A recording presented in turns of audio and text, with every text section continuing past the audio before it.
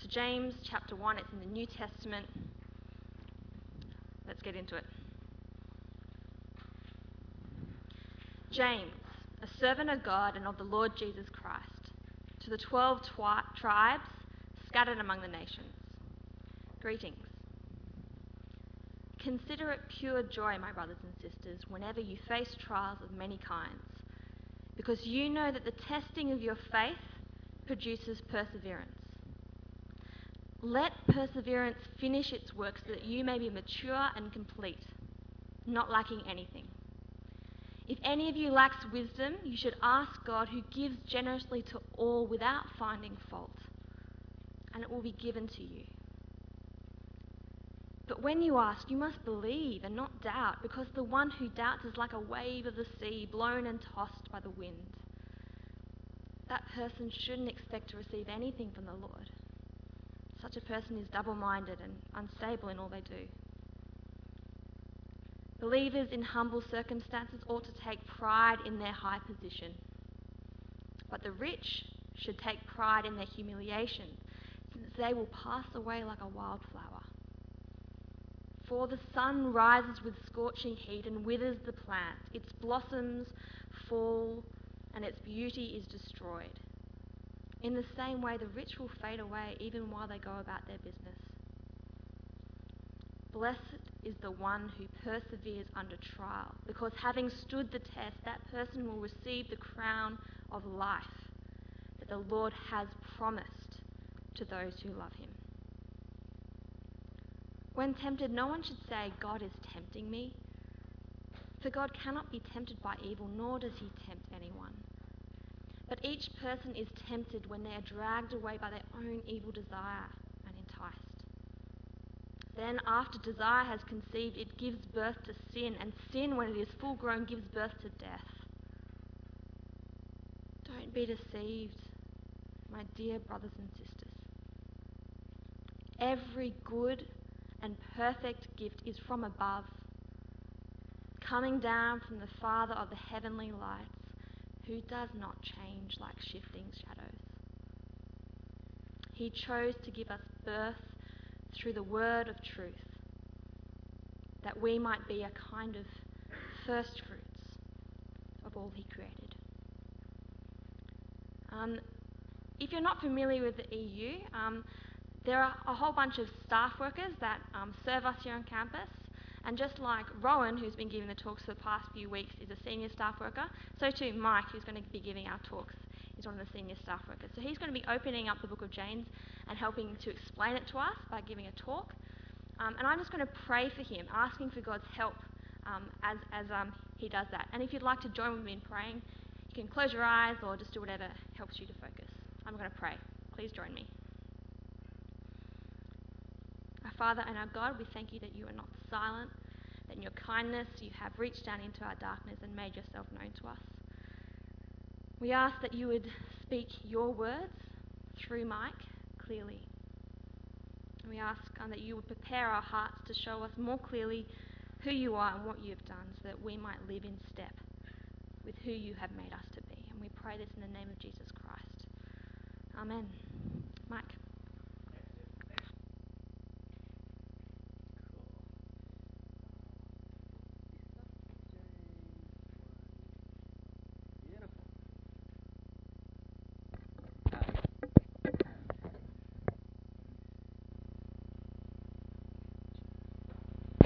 Beautiful. Okay, like Steph said, my name's Michael Klein, one of the senior staff workers here. I have a problem. One of my problems is that I love rugby, and I'm a bit of a rugby nut. So if you are, thank you. Who clapped? Thank you. Beautiful, Andrew. If you're a rugby nut, one of the great things that's happening this year is the British and Irish Lions tour. Now, if you know nothing about rugby, the British and Irish Lion tour is significant because the British and Irish Lions only get together once every 4 years. And so the best of the best from the Northern Hemisphere, from the home nations, get together.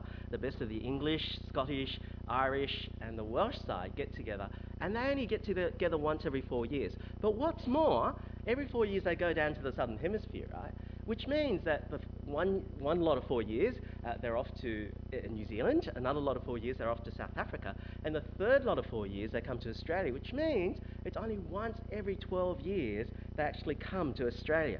So it's going to be a pretty special event, and it's going to be great rugby to watch. Now, one of the captains of the British Lions, and he's been on 3 tours so far, and I'm really hopeful that he's stayed at the top at this level in the last 12 years, and that's a guy by the name of Brian O'Driscoll. Now, rugby players aren't known for their intelligence, but in an interview, this is what Brian O'Driscoll said. He said, "Knowledge is knowing a tomato is a fruit. Wisdom is knowing not to put it in a fruit salad." Isn't that profound? That's fantastic, isn't it? If you learn nothing else today, that's a great thing to learn. But there is a difference, isn't there? That is, you guys are some of the smartest people in Australia. You have made it to the best university in Australia, if not the world. You're in Sydney University. You're clever people. But one of the problems with just having knowledge is that it doesn't give you wisdom. The university teaches you a lot of stuff to know, but it doesn't necessarily teach you to be wise. Just over the last weekend, I picked up an article from the UK Daily Mail that talked about how in the UK the 2008 Human Fertilisation Embryology Act was passed, and since then, in 2008, there's 155 admixed embryos. What are admixed embryos? Legalised creation of a variety of hybrids, including an animal egg fertilised by a human sperm, cybrids in which human nucleus is implanted into an animal cell, and chimeras in which human cells are mixed with animal embryos. We can do it. Is it wise? It doesn't tell us much about ethics. And you know that in your own experience, how we've made poor choices in the past, how our romantic relationships have broken up and how difficult that has been. Once again, over the last weekend, Miranda Devine wrote an article in The Telegraph called Secrets of the Hookup Culture. Secrets of the Hookup Culture. And she quotes a lady by the name of Donna Freitas, who wrote a book called The End of Sex, how hookup culture is leaving a generation unhappy, sexually unfulfilled, and confused about intimacy. She quotes, "Amid the seemingly endless partying lies a thick layer of melancholy, insecurity and isolation that no one can seem to shake. College students have perfected an air of bravado about the hookup culture, though a great many of them wish for a world of romance and dating. Our lives are wrecked. We can do things, but is it wise?" And you're probably sitting there thinking, you know, I've probably made some poor choices in the past. What am I going to do about it? Well, over the next 3 weeks, we have the pleasure of looking through the book of James, a book of wisdom, really. For those of you who are involved with senior small groups, that's something that we'll be doing in the senior small groups as well, looking at the book of James, probably in a bit more detail and to think it through a little bit more. Today, we're going to look at wisdom under pressure. James is a book of wisdom, a book that gives us God's wisdom, a perspective on God's way of seeing the world, seeing the world the way God sees it. That's what wisdom's about. And over the next 3 weeks, as we discover James, hopefully we'll get to see the world in a completely different way. You've got a fairly comprehensive outline in front of you, but let me tell you how it works. There's really only 3 points to the talk. We've already done the first one, and I made the assertion that James is the book of practical wisdom, about seeing the world God's way. Really, the second point is about the context of this wisdom in the book of James, so you can put that on the left-hand side of the page. And the right-hand side of the page, we're going to look at what the practical wisdom that James gives us when we're under pressure. Okay? So, let's go. There's always context when you look at any book in the Bible, and it's important to see the context in James as well. And the context is pressure, about trials, it's about persecution, it's about temptation. And in verse 2, what sort of trials are we talking about? We're talking about any sort of trials, right? Verse 2, trials of many kinds. It can be big, it can be small, it doesn't matter. You know, in some senses, you don't have to have the context in James, because James says many trials, any trials. And whether it's standing in dog poo or whether it's your closest relative had died or something like that, it doesn't matter. James is concerned about those things. But as you discover the book and as you look into the book, you'll see that James is talking into a particular situation. And one of those situations is the conflict between riches and poverty. In the passage that was read out to us by Steph, in verses 9 to 11, we were introduced to the concept. So verses 9 to 11 talks about believers in humble circumstances ought to take pride in their high position. But the rich They should take pride in their humiliation, since they will pass away like a wildflower. For the sun rises with a scorching heat and withers a plant, its blossoms fall and beauty is destroyed. In the same way, the rich will fade away, even while they go about their business. Rich and poor. Now, it sounds fairly neutral here. But as you flick the pages, if you've got it in front of you, just turn over the next page in chapter 2, verses 1 to 7. I'm going to pick it up in verse 5. Listen, my dear brothers, has not God chosen those who are poor in the eyes of the world to be rich in faith and to inherit the kingdom he promised those who love him? But you have insulted the poor. Is it not the rich who are exploiting you? Are they not the ones who are dragging you into the court? Are they not the ones who are slandering the noble name of him whom you belong? There's favoritism that's going on. There's conflict between rich and poor. The poor are oppressed. They're always in problems. Down in verses 15 and 16, when James talks about faith, he does it in terms of the wealth issue. Suppose a brother or sister is without clothes and daily food. If one of you says to him or her, "Go, I wish you well, keep warm and well fed," but does nothing about his physical needs, what good is it? Poverty has its trials. And it's worse when there's conflict. And you'll see that at the end of chapter 4, and you'll see that at the beginning of chapter 5 as well. There's an issue that's going on between the rich and poor, the trials that go along with it, and the conflict between them. Now, we don't have all the time to explain verses 9 to 11, and we're going to do that in a couple of weeks' time in week 7. We're going to look at the issue of riches and poverty, wisdom in materialism. We're going to think about that. Another big issue is words and speech and the tongue, about grumbling and judging. So in chapter 2, verse 4, if you flick back there, it talks about discrimination.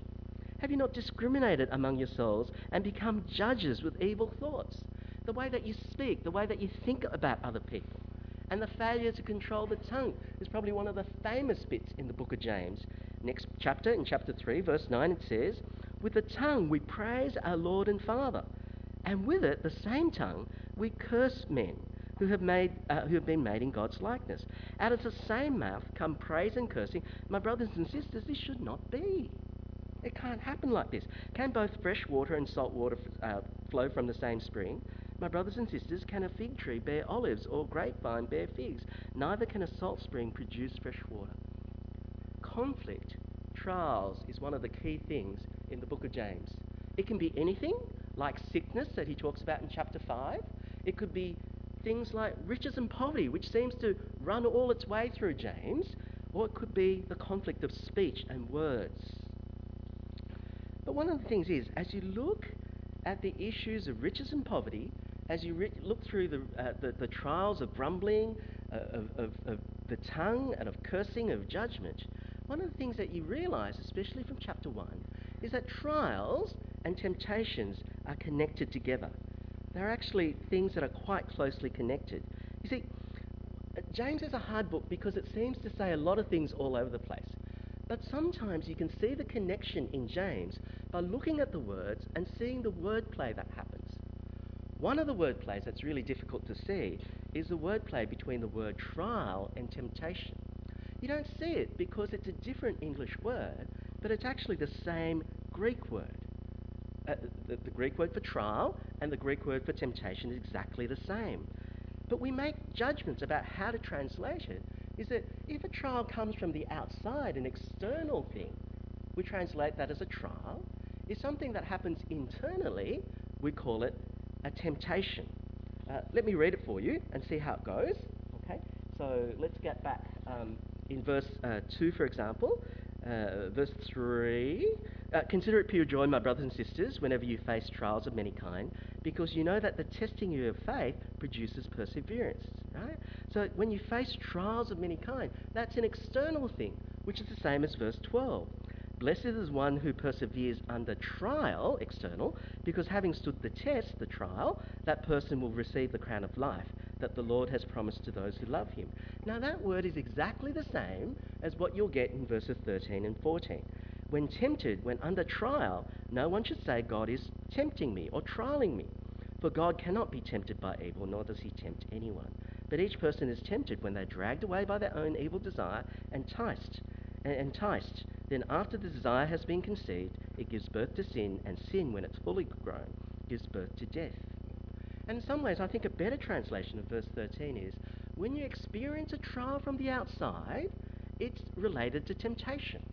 Now, whatever else that verse says in verse 13, one of the things that says very clearly is that that temptation that happens inside doesn't come from God. God does not tempt anybody.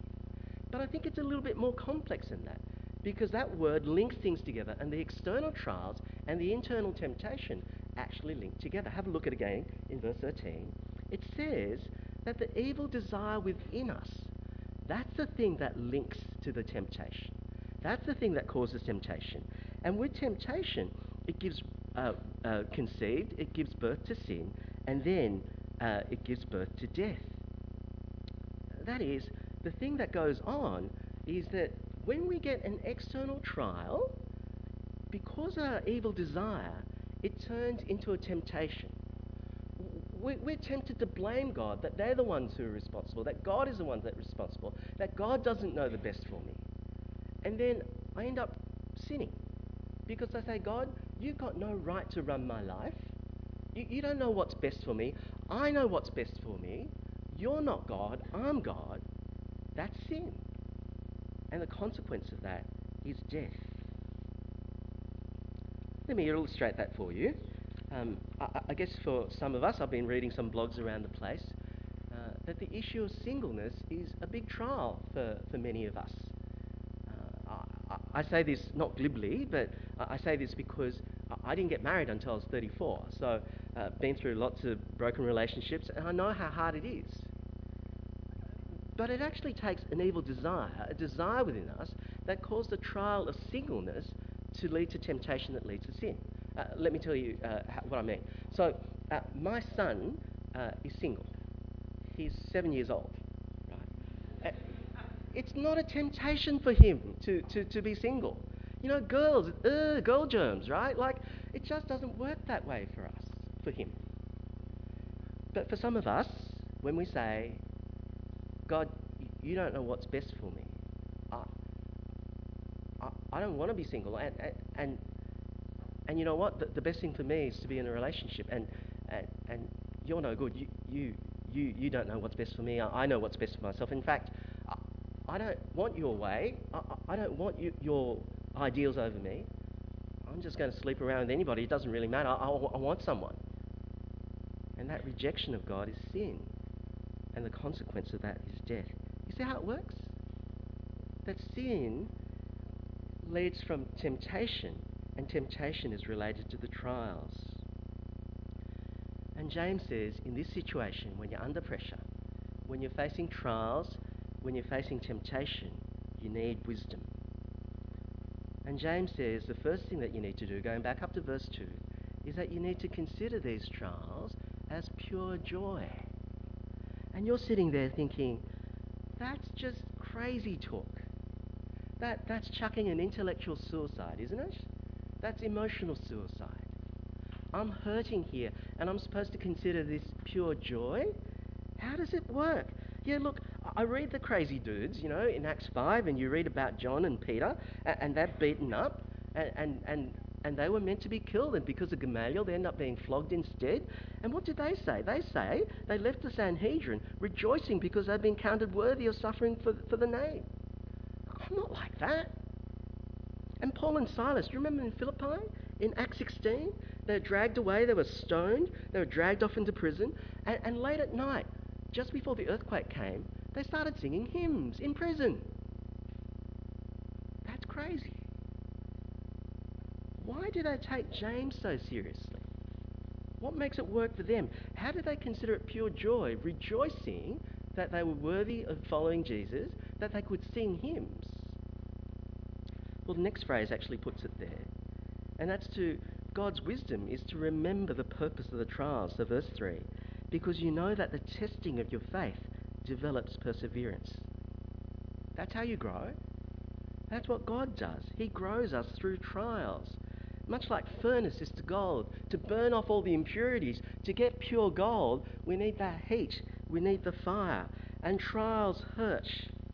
And the consequence there you get in verse 4 is about maturity, about spiritual wholeness, about completeness, so that you don't lack anything.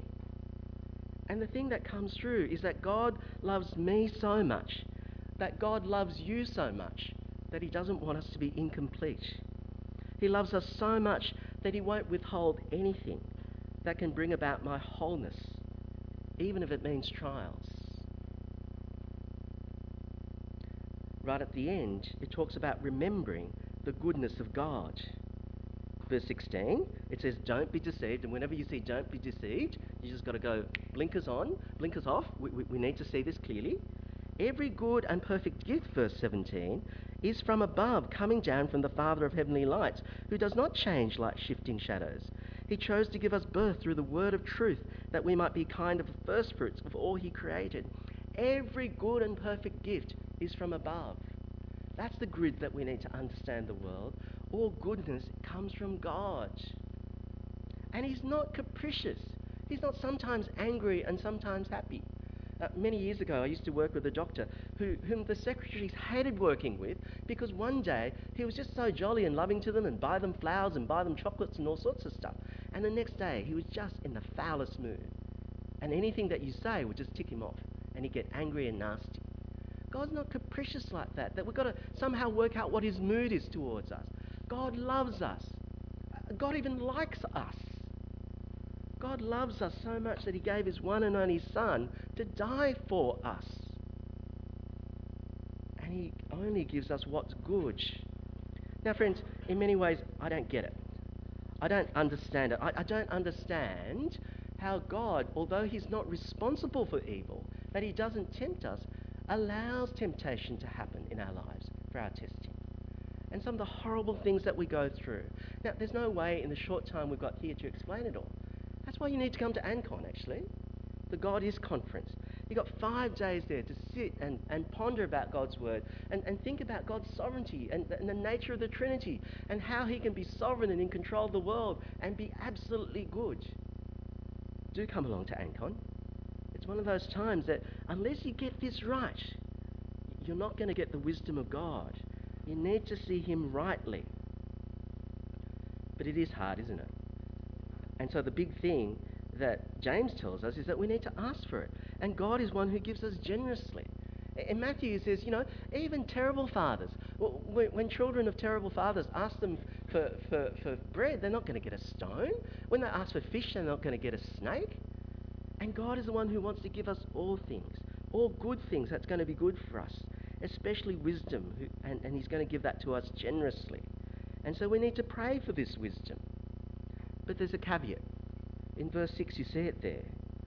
But when that person asks, they must believe and not doubt, because anyone who doubts is like a wave of the sea blown and tossed by the wind. They should not think that they will receive anything from the Lord. They're double-minded, unstable in all they do. When you ask, you mustn't doubt, because if you doubt, you lose everything. Now, the first difficulty about this passage, I think, is the relationship between trials and temptation. We looked at that. I think this is the next little bit difficult bit in this passage. And what does this doubt mean? Does it mean, I'm not really sure whether God is there or not, so let's just give it a go anyway?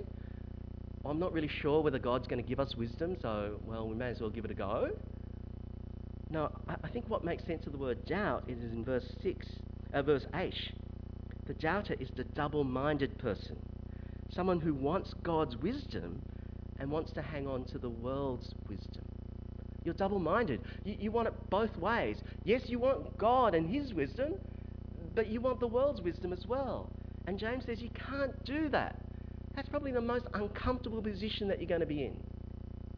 I still remember once going on a fishing trip, and a friend of mine had one foot on the wharf and one foot on the boat. And the rope went off and the boat started separating from the wharf, right? Really uncomfortable position. You've got to make a decision which way to go. Look, you can jump back on the wharf, that's fine, right? To be a pagan, that's great. You can be a happy pagan if you're pagan. You can do that. Or you can jump on the boat and be happy on the boat. The worst position to be in is one foot on each. And James says, you can't be double-minded like that.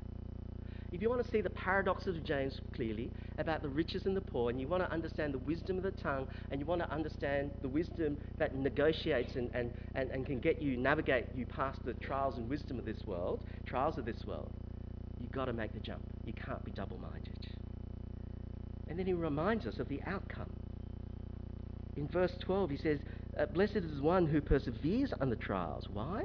Because when they have stood the test, they'll receive the crown of life that God has promised to those who love him. You're going to receive the crown of life, the object of your faith. And verse 18, right down the bottom of our passage, he chose to give us birth through the word of truth, that we might be a kind of firstfruits of all he created. He chose to give us birth, not to death this time. He gave us birth not to sin this time. He gave us birth to life through the word of truth, that we can be the firstfruits. God likes us so much that he doesn't leave everything to the end. That stuff can happen to us now like a firstfruit, a foretaste of what happens. Isn't that fantastic?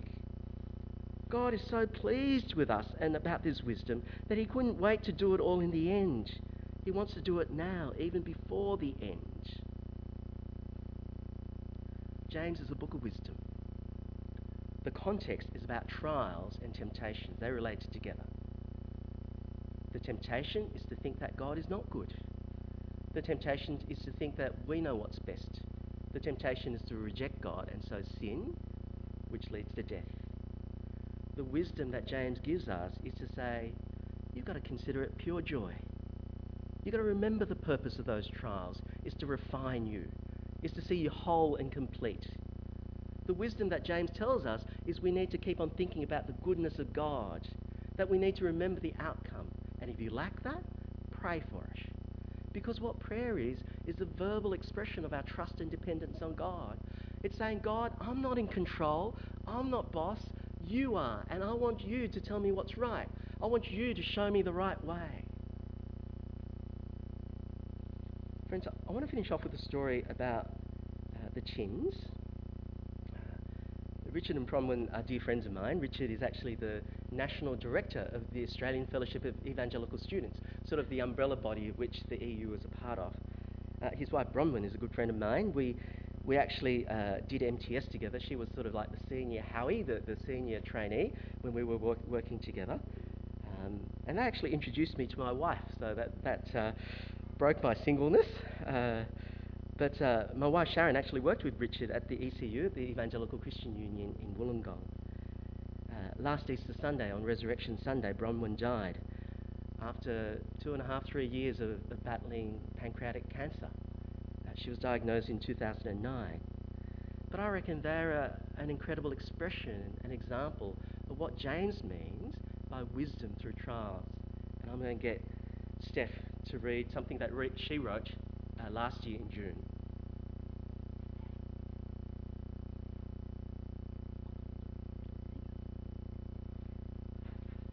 I thank God for the gift of cancer.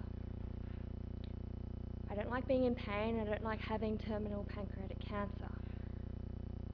I would like to grow old with my husband and see my kids grow up. But God appears to have a better plan. I know that He is faithful.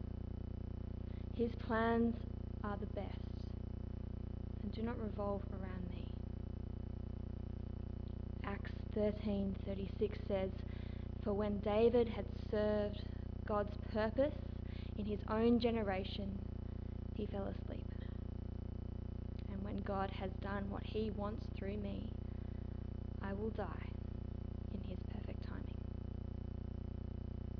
Why has God given me cancer? Maybe it's to make me repent of my wrongs and turn to Jesus. It's certainly done this. Maybe it is to make me talk to my friends and family about Jesus. It's certainly done this. Maybe it's for reasons way beyond my understanding. It is certainly at least this. All I know is that God has given me this gift of cancer to use for His glory. We pray daily for the cancer to miraculously go away. But if God chooses to say no, we can trust Him nonetheless. it is still really hard to grasp that I'm only here for a very little while. But as the Bible teaches, all men are like grass, and all their glory is like the flowers of the field. The grass withers and the flowers fall, but the word of the Lord stands forever. When I was suddenly diagnosed in December 2009, it was a total shock. I had no idea that I was sick. My life at that time involved being a busy wife, a mother of 4 active children aged 9, 12, 14 and 15, and a part-time general practitioner. Widespread pancreatic cancer has a very bad reputation, and my oncologist originally gave me a prognosis of 3 to 6 months to live. However, God has had other ideas, and my cancer has partially responded to chemotherapy. For the last 2.5 years, I've received chemotherapy, radiotherapy, and surgery, and lived with ill health, knowing that I have a time bomb inside. My family have become experts at coping with me regularly vomiting and being bedbound at times from the different treatments. As the cancer keeps spreading throughout my body, I'm very aware that Jesus is my Lord and Saviour in whom I can depend, and that all other ground is sinking sand.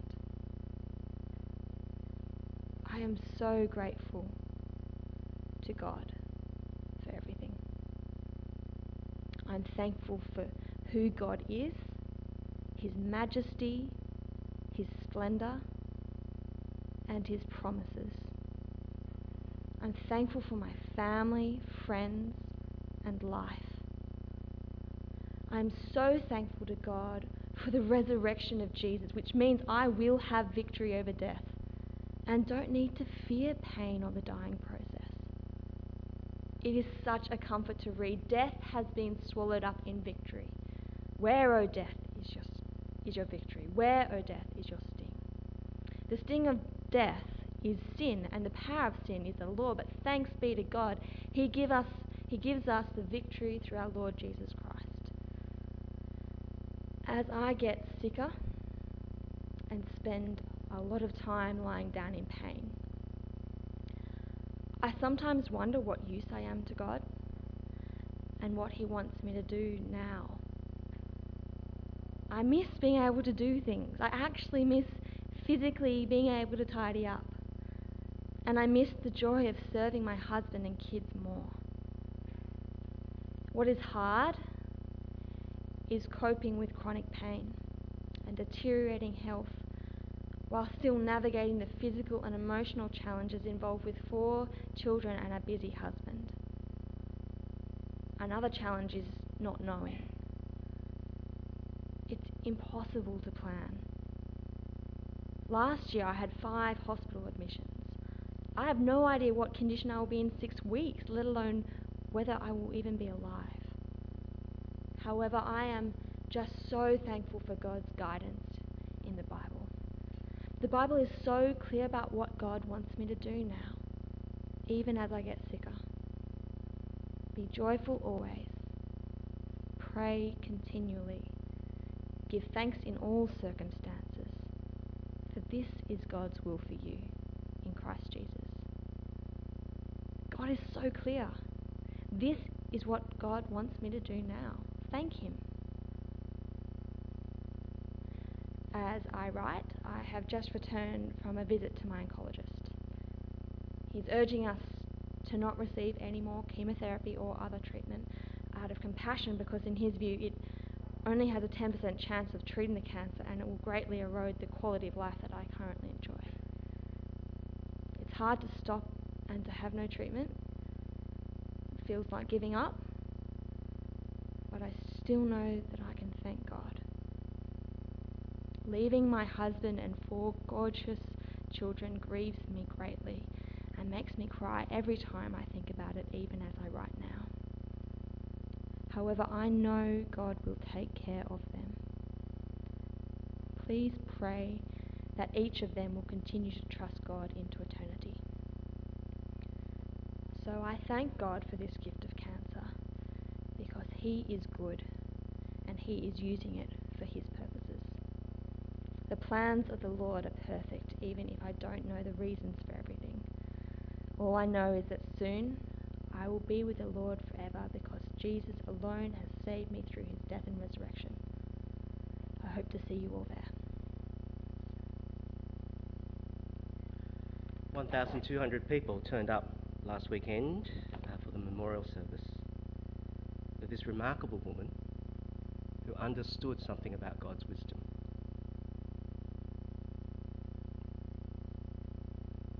I want wisdom like that. Don't you? I want that kind of wisdom in life. And when trials and temptations come, I want to be able to hang on. And so James reminds us, consider. That's the key word. The temptations come and we'll be tempted to lose perspective on life. The temptations is to be so swallowed up by the trial itself. The temptation is to be so caught up in your own sinful way of thinking that you allow the trial to entice you into sin, blaming God for your situation, rejecting Him.